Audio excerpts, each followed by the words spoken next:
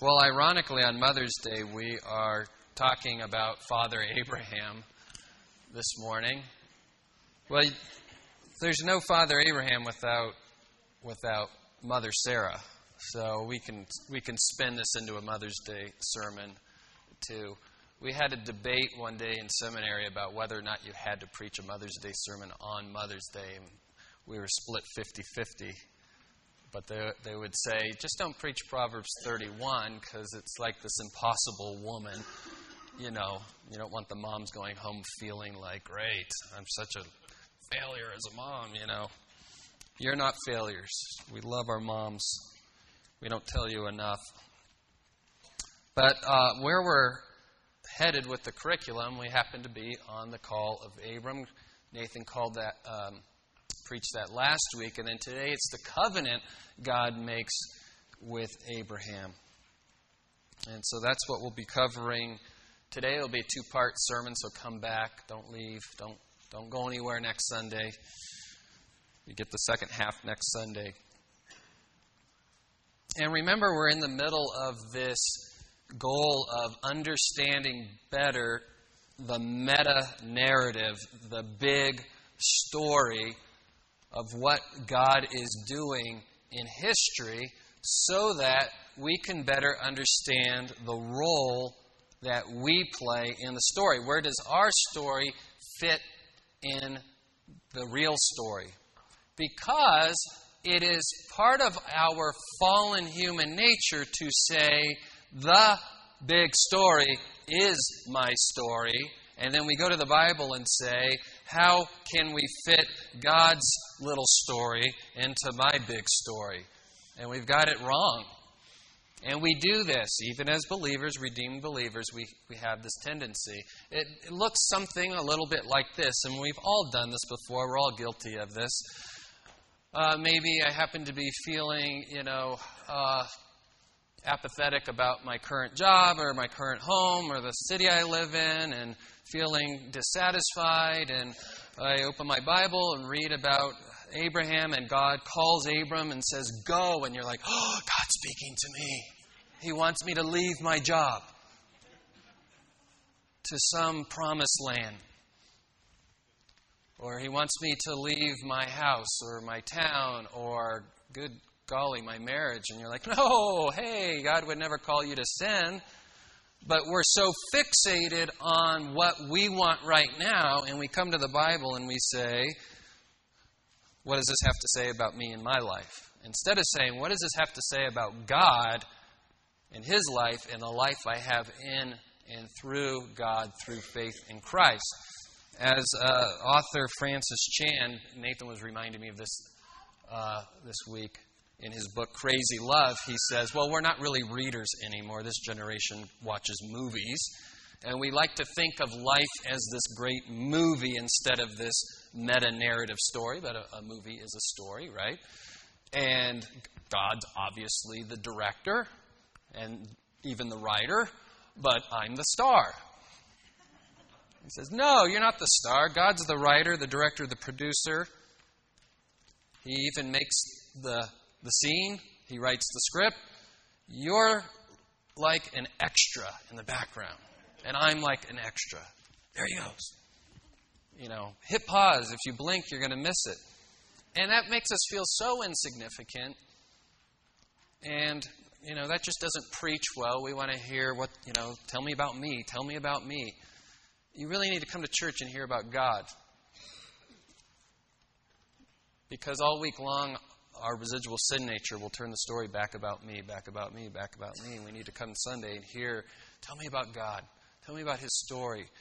And then, and only then, where do I fit in there? And really, those extras in the movie do become significant. They do have an important role to play. In fact, if the extra's in the background waving his arms trying to draw attention to himself, he's going to ruin the story. Our job is to live our lives in such a way that all the focus and glory falls on Jesus Christ and His story. People need to know about Him. That is where deliverance and salvation comes from, not from any of us. Our job is to help tell the story God is telling, using the gifts and the place in history and the place in the world He has sovereignly put us for a very specific purpose, to minister to the people He puts in our lives at just the right time and in just the right way. And when you lean into God being the sovereign director of the story, it's a wonderful life, a fabulous life. You're not kicking at the goads, so to speak. You're not trying to make the story something other than it is. I don't like this script. I want to rewrite the script. Don't rewrite the script, people. First of all, it's not going to work. God's going to have His will and His way. He's already written the end of the story, and nothing can change that. Amen. That is a wonderful, wonderful thing. Good news. God wins in the end. And for those of us in Christ, we're on the winning team with Him. It's just they're not carrying us off the field on everyone's shoulders. We have Christ lifted high and exalted. So, how then do you come to the Bible and read this story? First, you come and you need to understand that each story in the Bible is within a particular context, a particular setting. And from there, you branch out and realize every context has a bigger context and a bigger context. And the ultimate context is this meta-narrative we've been talking about. And so don't come to the story of Abraham unless you understand everything that's happened in Genesis 1 through 11. Nathan covered that a little last week. I want to go in a little more detail. That's why it's going to be a two-part sermon. I really want you to understand the context. So when you get to the story of Abraham, you say, oh, I see what God is doing. I see what God is doing. There's a plan. There's a purpose that's unfolding. Now Abraham makes sense in this context. Then I can ask, well, what does Abraham's life tell me about God and about Christ? Because this whole story is about God, especially the person of Jesus Christ. Then I can look for transcendent truths. What was true for Abraham is true for us. Not in the sense that, okay, well, God's calling Abraham to go, so He must be calling me to go. Well, if you're going to do that and literally place yourself in the story, you better be prepared for the fact that God told Abraham and Sarah they'd have a baby at age 100. Is that the story you think God is calling you to? Good luck. Yeah. And then later, He says, now take that baby boy, and I want you to put him on an altar and sacrifice him to me. Are you sure you want to play this game of, I'll replace myself with Abraham? No, instead, there's transcendent truths that apply to Abraham that will apply to all of God's followers. Then we can take those transcendent truths, bring them into our modern context, into our life, and draw our application from that. The problem is we want what we want, and we want to write the application before we do our study. And so we bring to the Bible our preconceived notions of how we want the Bible to fit in our little story. And it might make you feel happy for a second, but I tell you, on that day when you're doubting, you need something bigger than that. And so you come to church, and you should decrease, and Christ should increase. Amen? Amen. So, my goal today is to get us from Genesis 1 to 12 in such a way that when we talk about the covenant God made with Abraham, you're already saying, well, of course He would make a covenant with Abraham. But if we don't start from the beginning of the Bible, then we're like, what is this covenant business? And what does this have to do with me? And who's this old guy? And why am I reading this? What does this have to say about me and my life? So put that aside today and come to the Word of God and say, if God says it's important for me to know about Abraham, then I need to listen. God, show me what is important about Father Abraham. So I'm going to take us on a jet tour from Genesis 1 through 12. If you're a note taker, there's no way you're going to keep up with me. You could try. It's not intended for you to write, copious notes. If you take home one of these kids' activity sheets, all the key verses that I'll mention are down here, and you play a little game with your family over the next 2 weeks. And the game goes like this. Pick a verse. Someone in the family, pick a verse, look it up, read it out loud, but don't tell them what chapter in Genesis it comes from. And see if the rest of the family can figure out where it falls in the story. And then, why is that a key verse? I mean, all the verses are important, but why did Pastor Brent single out these particular verses? So, Genesis chapter 1. What is the first chapter of the Bible about? It sets the scene. Doesn't every story start with, in the beginning, well, a long time ago, in a kingdom far, far away, or in a galaxy far, far away? Right? If you're a Star Wars fan, you have to know where the story is taking place when you open a book.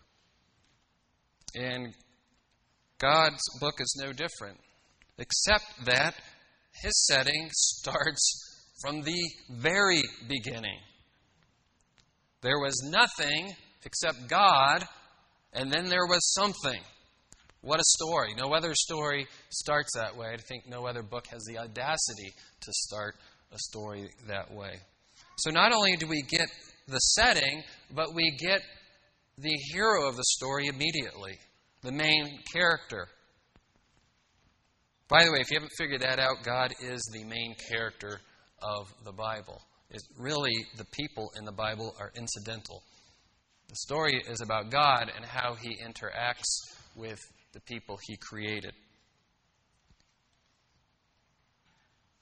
I also, as we do this and take this jet tour through Genesis, want to make some commentary of how the world has kind of lost its way because they've ignored the meta-narrative of the Bible. Every man, whatever religion they are, believer, unbeliever, even atheist, needs to know how everything started. And we call that, or scientists call that, or philosophers, cosmogony. Cosmos, Greek for world. Genesis, the beginning.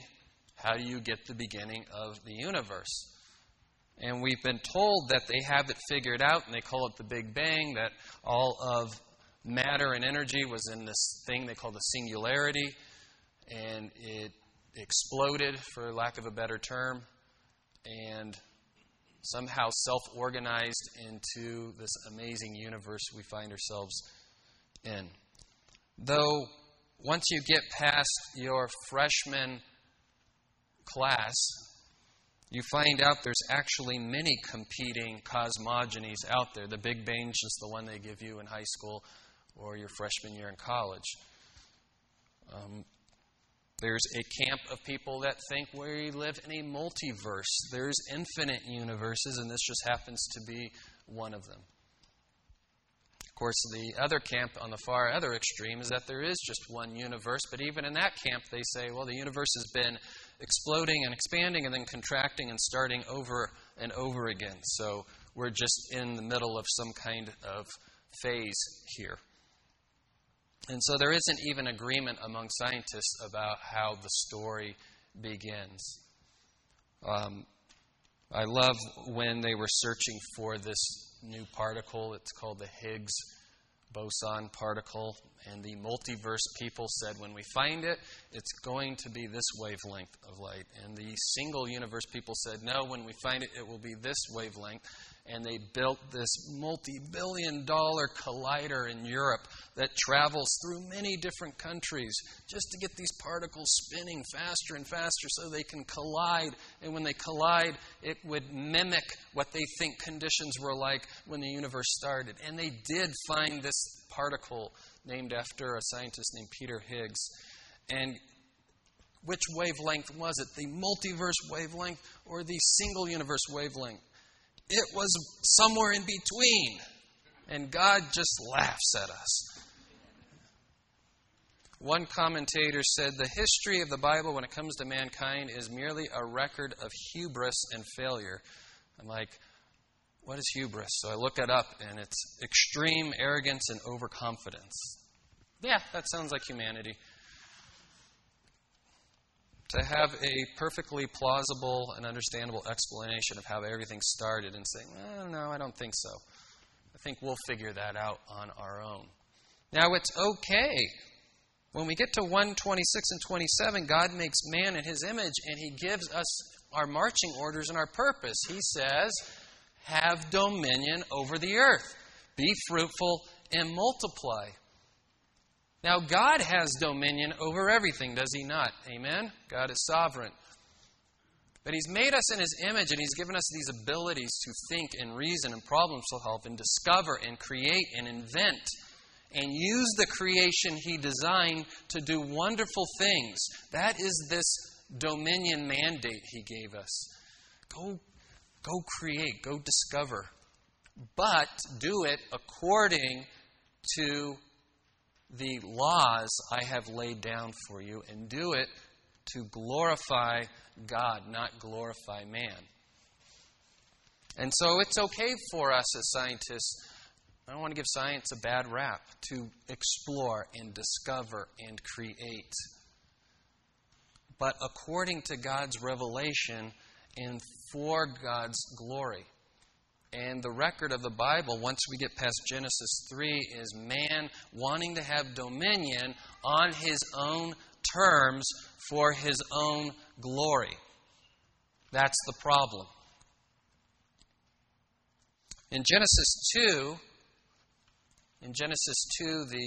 the naysayers of the Bible say, why do we have a creation account in Genesis 1 and then a completely different creation account in Genesis 2? They just need to read a little more closely.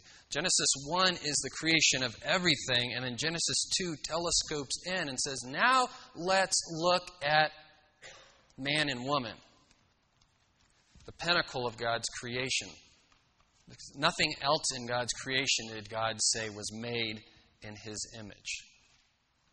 And so we telescope down in Genesis 2, and in Genesis 2:7, God forms man, but he is not a living being until God does what? Breathes life into him. And I find this absolutely fascinating as somebody who was a biology major, because I know that scientists still don't agree on the definition of life and when life begins. How do you get from non-life molecules to man? Yes, they say it's an evolutionary process, but even the evolutionists can't decide when in that process would we call something a living thing. They have a word for this, abiogenesis. When you stick a on the front of a word, what does that mean? Not or without. Bio, life, genesis, start. How do you get life starting without life? We have the answer. This is not an unsophisticated ancient text. It covers the most fundamental and important questions that anyone could answer or ask. And we're all still searching for the answer, and it's right here under our noses. God breathed life, and life was formed. And because man and woman are made in the image of God, that gives human life special dignity above and beyond all the other created order. There's a hierarchy in God's creation. God created man, put him in a garden, and He said it's not good for man to be alone. And He said when He created man, He said, let us create man in our image. And He created them male and female. God created them.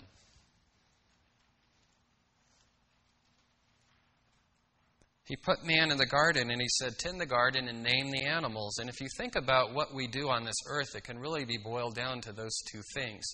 Take God's creation and do stuff with it, or make discoveries and name it and classify it.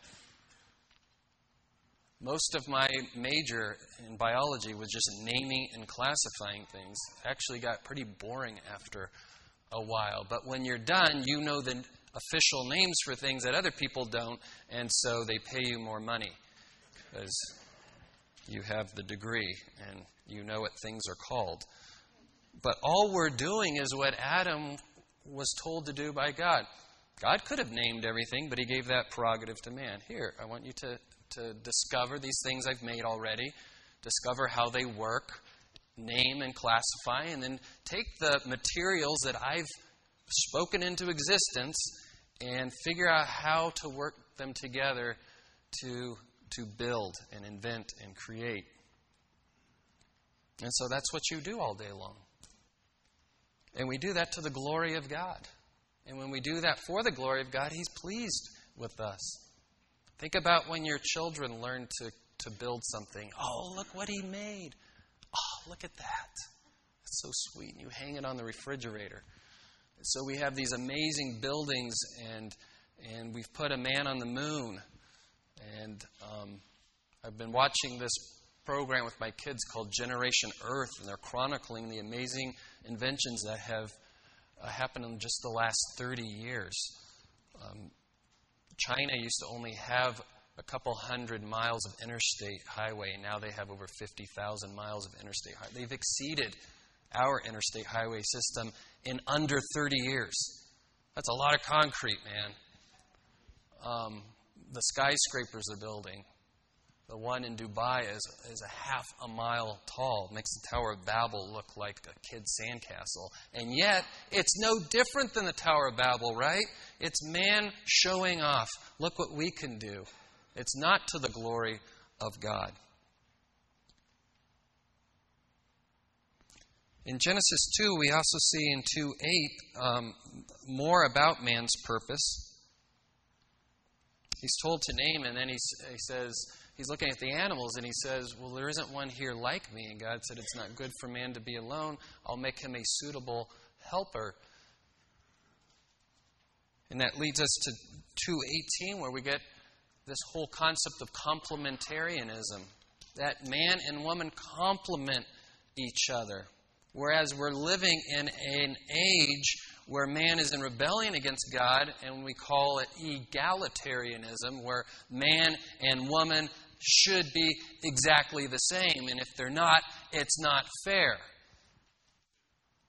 It's not fair that I got assigned a gender. I should get to choose one. It's not fair that men are better equipped for certain jobs and women, obviously, equipped on Mother's Day for certain jobs. Well, that's not fair, and I'm sure man will spin his wheels until the Lord returns, trying to figure out a way for men to be able to have children. They'll think that's a wonderful, novel thing. God made man and woman with equal value, equal worth, different roles. Equal value, equal worth, different roles.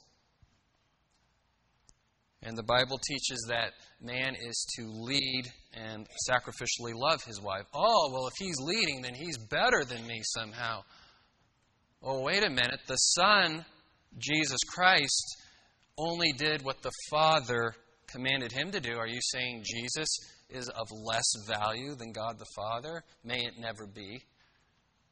Your role does not determine your value. Our value and worth is determined by the fact that we are created in God's image. The animal kingdom has value and worth too, but only in the way that God reveals to us. And we are now seeing our confused culture wanting to give animals the same rights as human beings. This is dangerous territory we are entering, beloved. Our confused world. In Genesis 2:24, we get the definition of marriage, which is completely relevant in this day and age because our Supreme Court just 2 weeks ago heard oral arguments on redefining marriage. And the pundits are saying, probably by 5-4 decision, they will allow a redefinition of marriage. But the definition won't have changed. Because Jesus said, is it not written? that a man shall leave his mother and father, be joined to his wife, and the two shall become one flesh. And what God has put together, let no man separate. By definition, man and woman are put together because God said part of the creation mandate for man and woman is to be fruitful and multiply. Only by God's definition of marriage can that creation mandate be fulfilled. Only between the union of a man and woman can children be brought into this world by God's special design. Remember, He could have done it differently, but this is the way God has designed it. It's a beautiful thing. In Genesis 3, we get the fall of man. Every story needs a villain.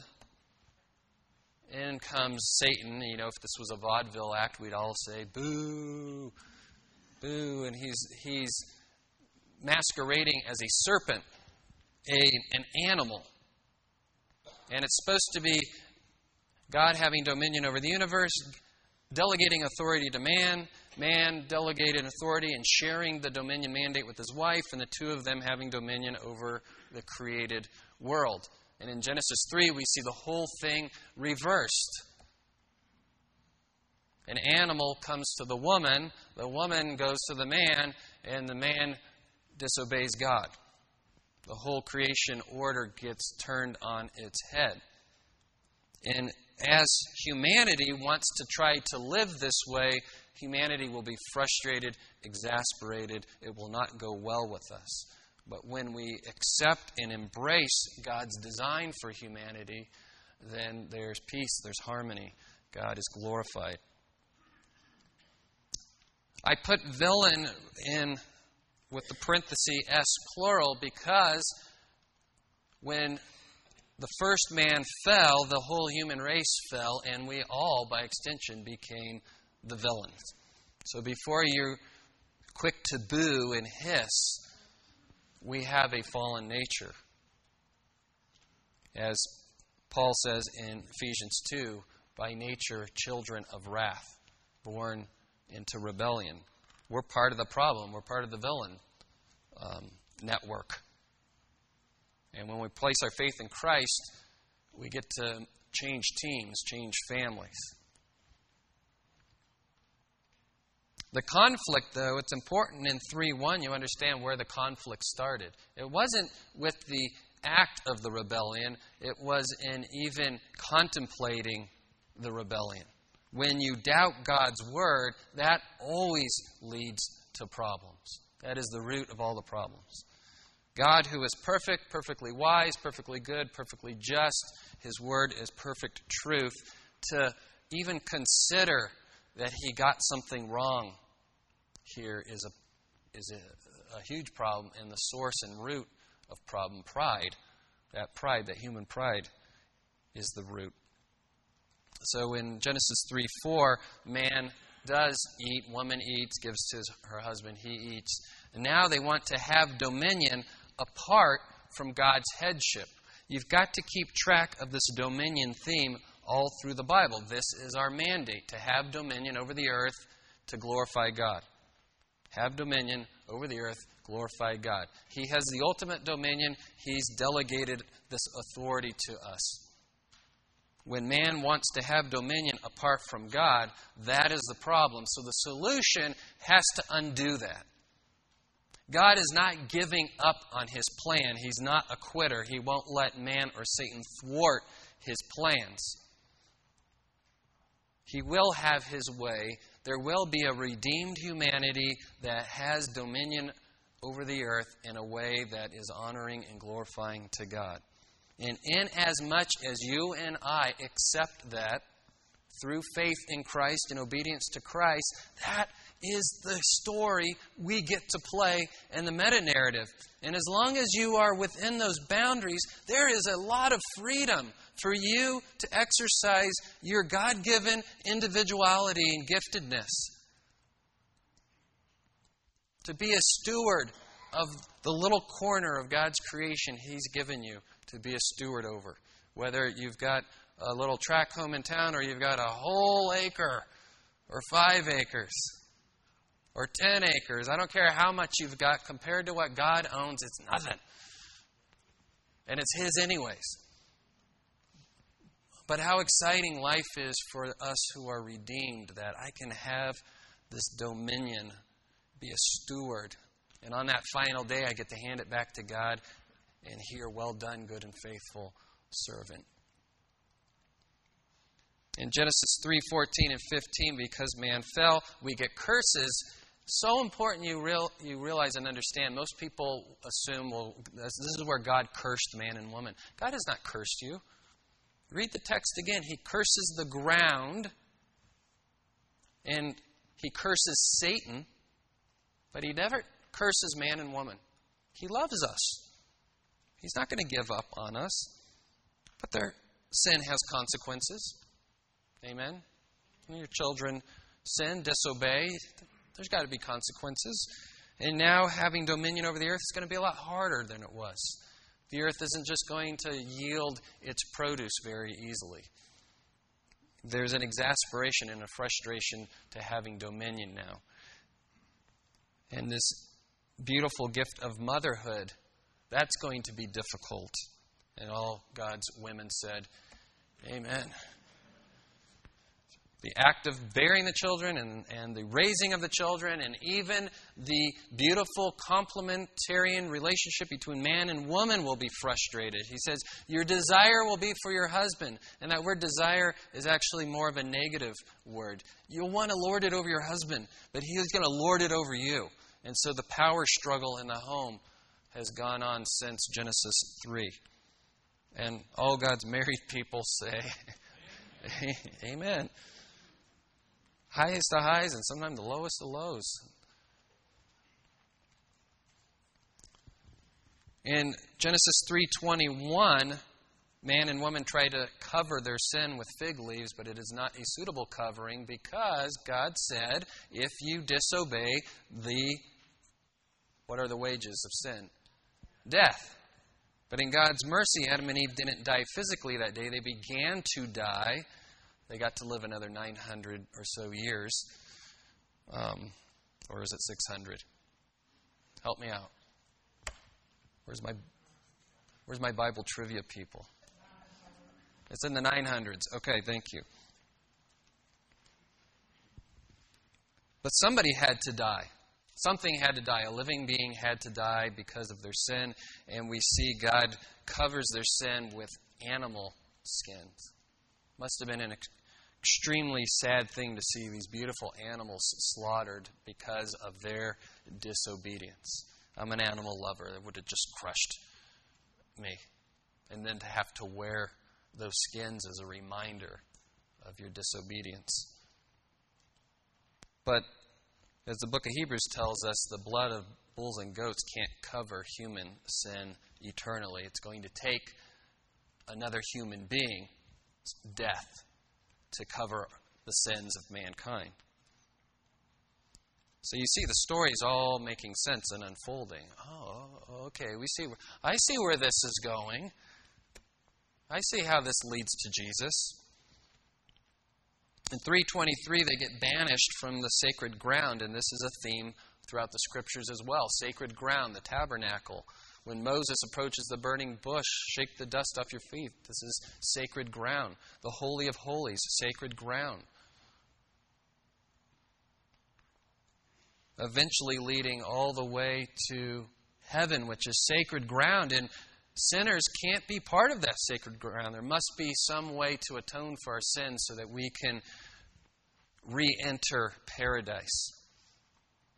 In Genesis 4, the first child, the first Mother's Day, and Eve's excited and she says, the Lord has given me a child. We realize all children come from the Lord. It definitely has something to say about the whole pro-life debate, does it not? Children are from the Lord. Who are we to take them away? In 4:3, we see the sacrificial system is in full effect because Cain and Abel have to bring a sacrifice to God. In 4:7, we see that God expects faith and obedience. Cain, whatever he brought to God was unacceptable. And God rejected his offering. And Cain was depressed. And God said, why are you depressed? Do you not know that if you do what's right, it'll go well with you? You'll be happy. Just trust and obey God. The key to happiness.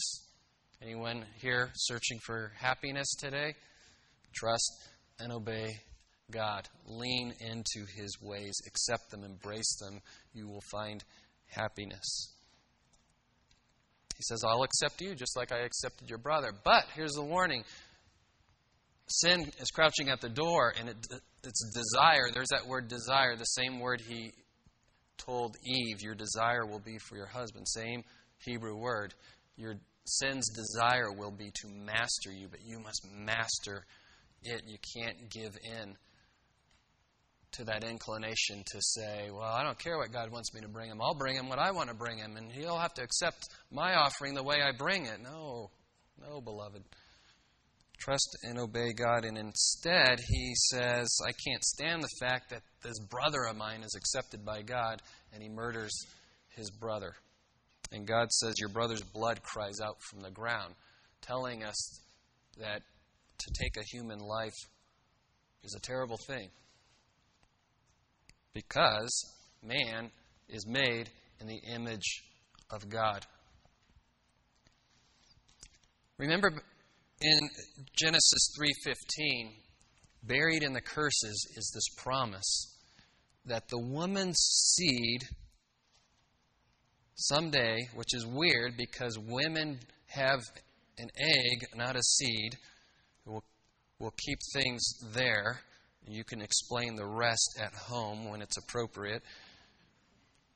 Well, how is that possible? How would the woman's seed someday crush Satan's head, but Satan would only bruise the seed's heel? A foreshadowing of the virgin birth of Christ. And you can track this seed all the way through the Bible. And it's one of the ways you can tie the whole story of the Bible together. This seed, this promised hero who will come and make everything right and defeat sin and defeat Satan and defeat death. And all humanity and really all creation is groaning and waiting for this seed to come. And where's it going to come from? And, well, we can just trace it through the Bible. It's why the New Testament starts with Matthew's genealogy. Hey, here comes the seed. So when Eve has a son, she assumes, here's the seed.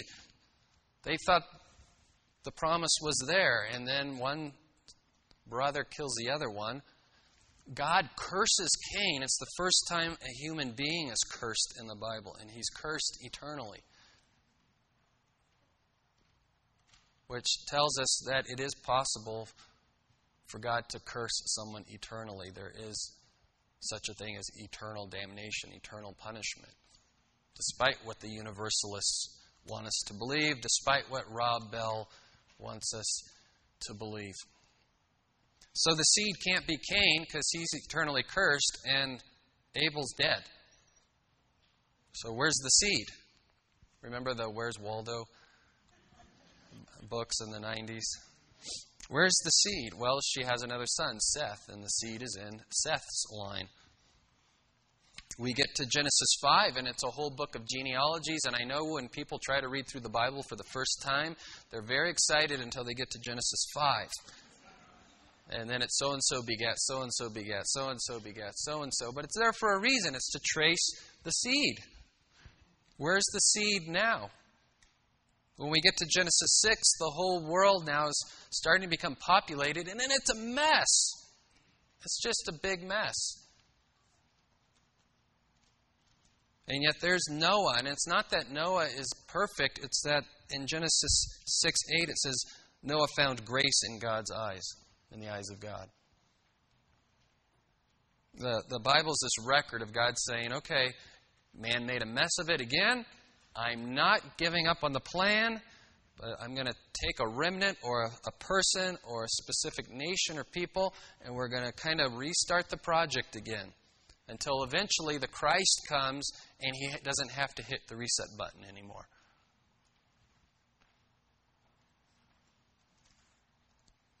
We can trace the seed through Noah, and Noah comes off the ark. And you get some more key texts there, but we get a foreshadowing of the Abrahamic covenant in Genesis 9:25 to 27. Absolutely fascinating. One night, Noah gets a little tipsy. One of his 3 sons dishonors him. Which one was it? Ham, Shem, and Japheth. Some people say that's why the Jews don't eat ham today. That is not why they don't eat pork. Yeah, kosher ham. Ham's son's name was Canaan. And Noah put a curse on Ham's line. And he said eventually Shem's sons will displace Ham's or Canaan's sons, and their sons will serve Shem's sons. Who are the Shemitic people or the Semitic people? The Jews. The story all makes sense. It's there. And to this day, the Shemitic or Semitic people are in the land. They don't have all the land because the land that was promised to them goes all the way to the river Euphrates. In Genesis 10, we get the table of nations. In Genesis 11, man disobeys the creation mandate again.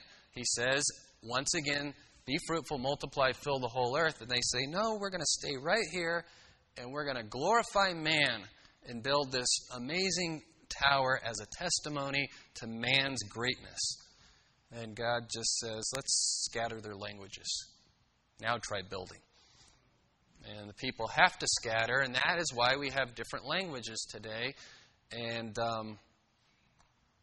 my friend who's a linguist over here might have to back me up on this, but I was doing some research, and even linguistics have their own theories about where all the languages came from, and they can't really seem to agree. They trace all the languages back to some root languages, but once you get there, there's disagreement over where did these root languages come from. Well, we have the answer right here. There was one language, and then God scattered their languages to humble man and force him to fill the earth. Now we get to the call of Abram, and it's not some random story just stuck in the Bible. God's deciding, I still want to fulfill my creation mandate, so now that the nations have spread out over the earth, I'm going to pick one particular man to start a special nation. And what will be special about this nation is I will make a covenant with them, and I will be their God, and they will be my people, and they will reveal to the world what this creation mandate was supposed to look like. Be a model and example to the world of what worship of the true God looks like and the blessing that comes from that. And of course, we're sitting here today saying, well, that's kind of Israel, but not really. Well, you're right. They did some things really well and did some things horribly wrong. But we see when God makes this covenant with Abram, he makes a very unique covenant, a covenant that had never been made before. How does God make a covenant with people he knows will fail? Covenants are made between two people who want to enter into an agreement, a contract with one another. And the way they did it in the Old Testament is they would cut some animals in half and put the pieces on either side. And the two parties of the covenant would walk through the pieces, and all that blood would be kind of pouring in. And it would be a reminder that this is serious stuff. And if you renege on the contract, may what was done to these animals be done to me. And because that's the way man made covenants, Abram, when he's promised by God that you're going to have a son, and he's so old, he's like, God, how do I know this is really going to happen? I'm old, and my wife's old. God puts him to sleep supernaturally and performs this ceremony that Abram probably had performed many times with other human beings. But because he knows that Abram is a man and can't perfectly keep the covenant, only God walks through the pieces to say, I will be faithful to keep this covenant. And all of this, we understand, points to Christ and the new covenant. How can we be sure that Jesus dying on the cross and us putting our faith and entering into that covenant with God is what will bring us into heaven? Because God is faithful to keep His covenant. And when Christ said, "It is finished," on the cross, we can be sure that putting our faith in the seed, the chosen one, will eventually get us into that promised land. See, the story isn't really about Abram going to this land. In the book of Hebrews tells us he never actually got to go to the earthly promised land. He had his eyes set on something bigger and better. And that is who we are as Christians. As wonderful as earth is today and as wonderful as having dominion is here in this plot of land, we have our eyes on something eventually much bigger. This celestial, heavenly, eternal, promised land. Next week we're going to look more closely at the covenant. And we're also going to touch on Sodom and Gomorrah. I promise it will be appropriate for young people. In fact, my goal there will be to show you how you talk to your young people about this subject, because it is in the news. And they need to hear God's truth on it before the world has their opportunity to tell them how they should feel about that topic. So come back next week. Don't shy away from the tough passages. I'll finish up the Abrahamic covenant and Sodom and Gomorrah next week. Let's pray. Heavenly Father, I thank you that you are writing the story. It's already written, and we find ourselves in the middle of it. I ask you to forgive me and forgive us for times when we ignore the story, are tempted to rewrite the story, are tempted to make ourselves the hero of the story, are tempted to not like the story. Lord, I have experienced great blessing from accepting and embracing and loving your story more than any other. And I pray that those here today would experience that too.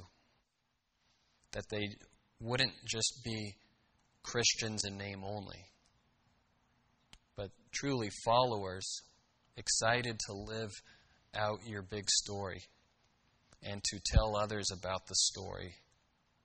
Lord, we understand that mankind doesn't want to hear that they can't write their own story. So give us courage and boldness and grace and the right timing to be able to tell others that they indeed are in the middle of a story that's much bigger than themselves. But it's not something to hate, but something to love and embrace and be excited about. We know that only you, by your Holy Spirit, changing our hearts and their hearts, could make us want to love and embrace your story. And so we pray, Holy Spirit, you would do just that in our own lives, in our children's lives, and all that you give us opportunity to tell the greatest story ever to. Again, bless our mothers today, Lord. Remind us to serve those who serve us. And in so doing, we will bring much glory and honor to your name. Amen.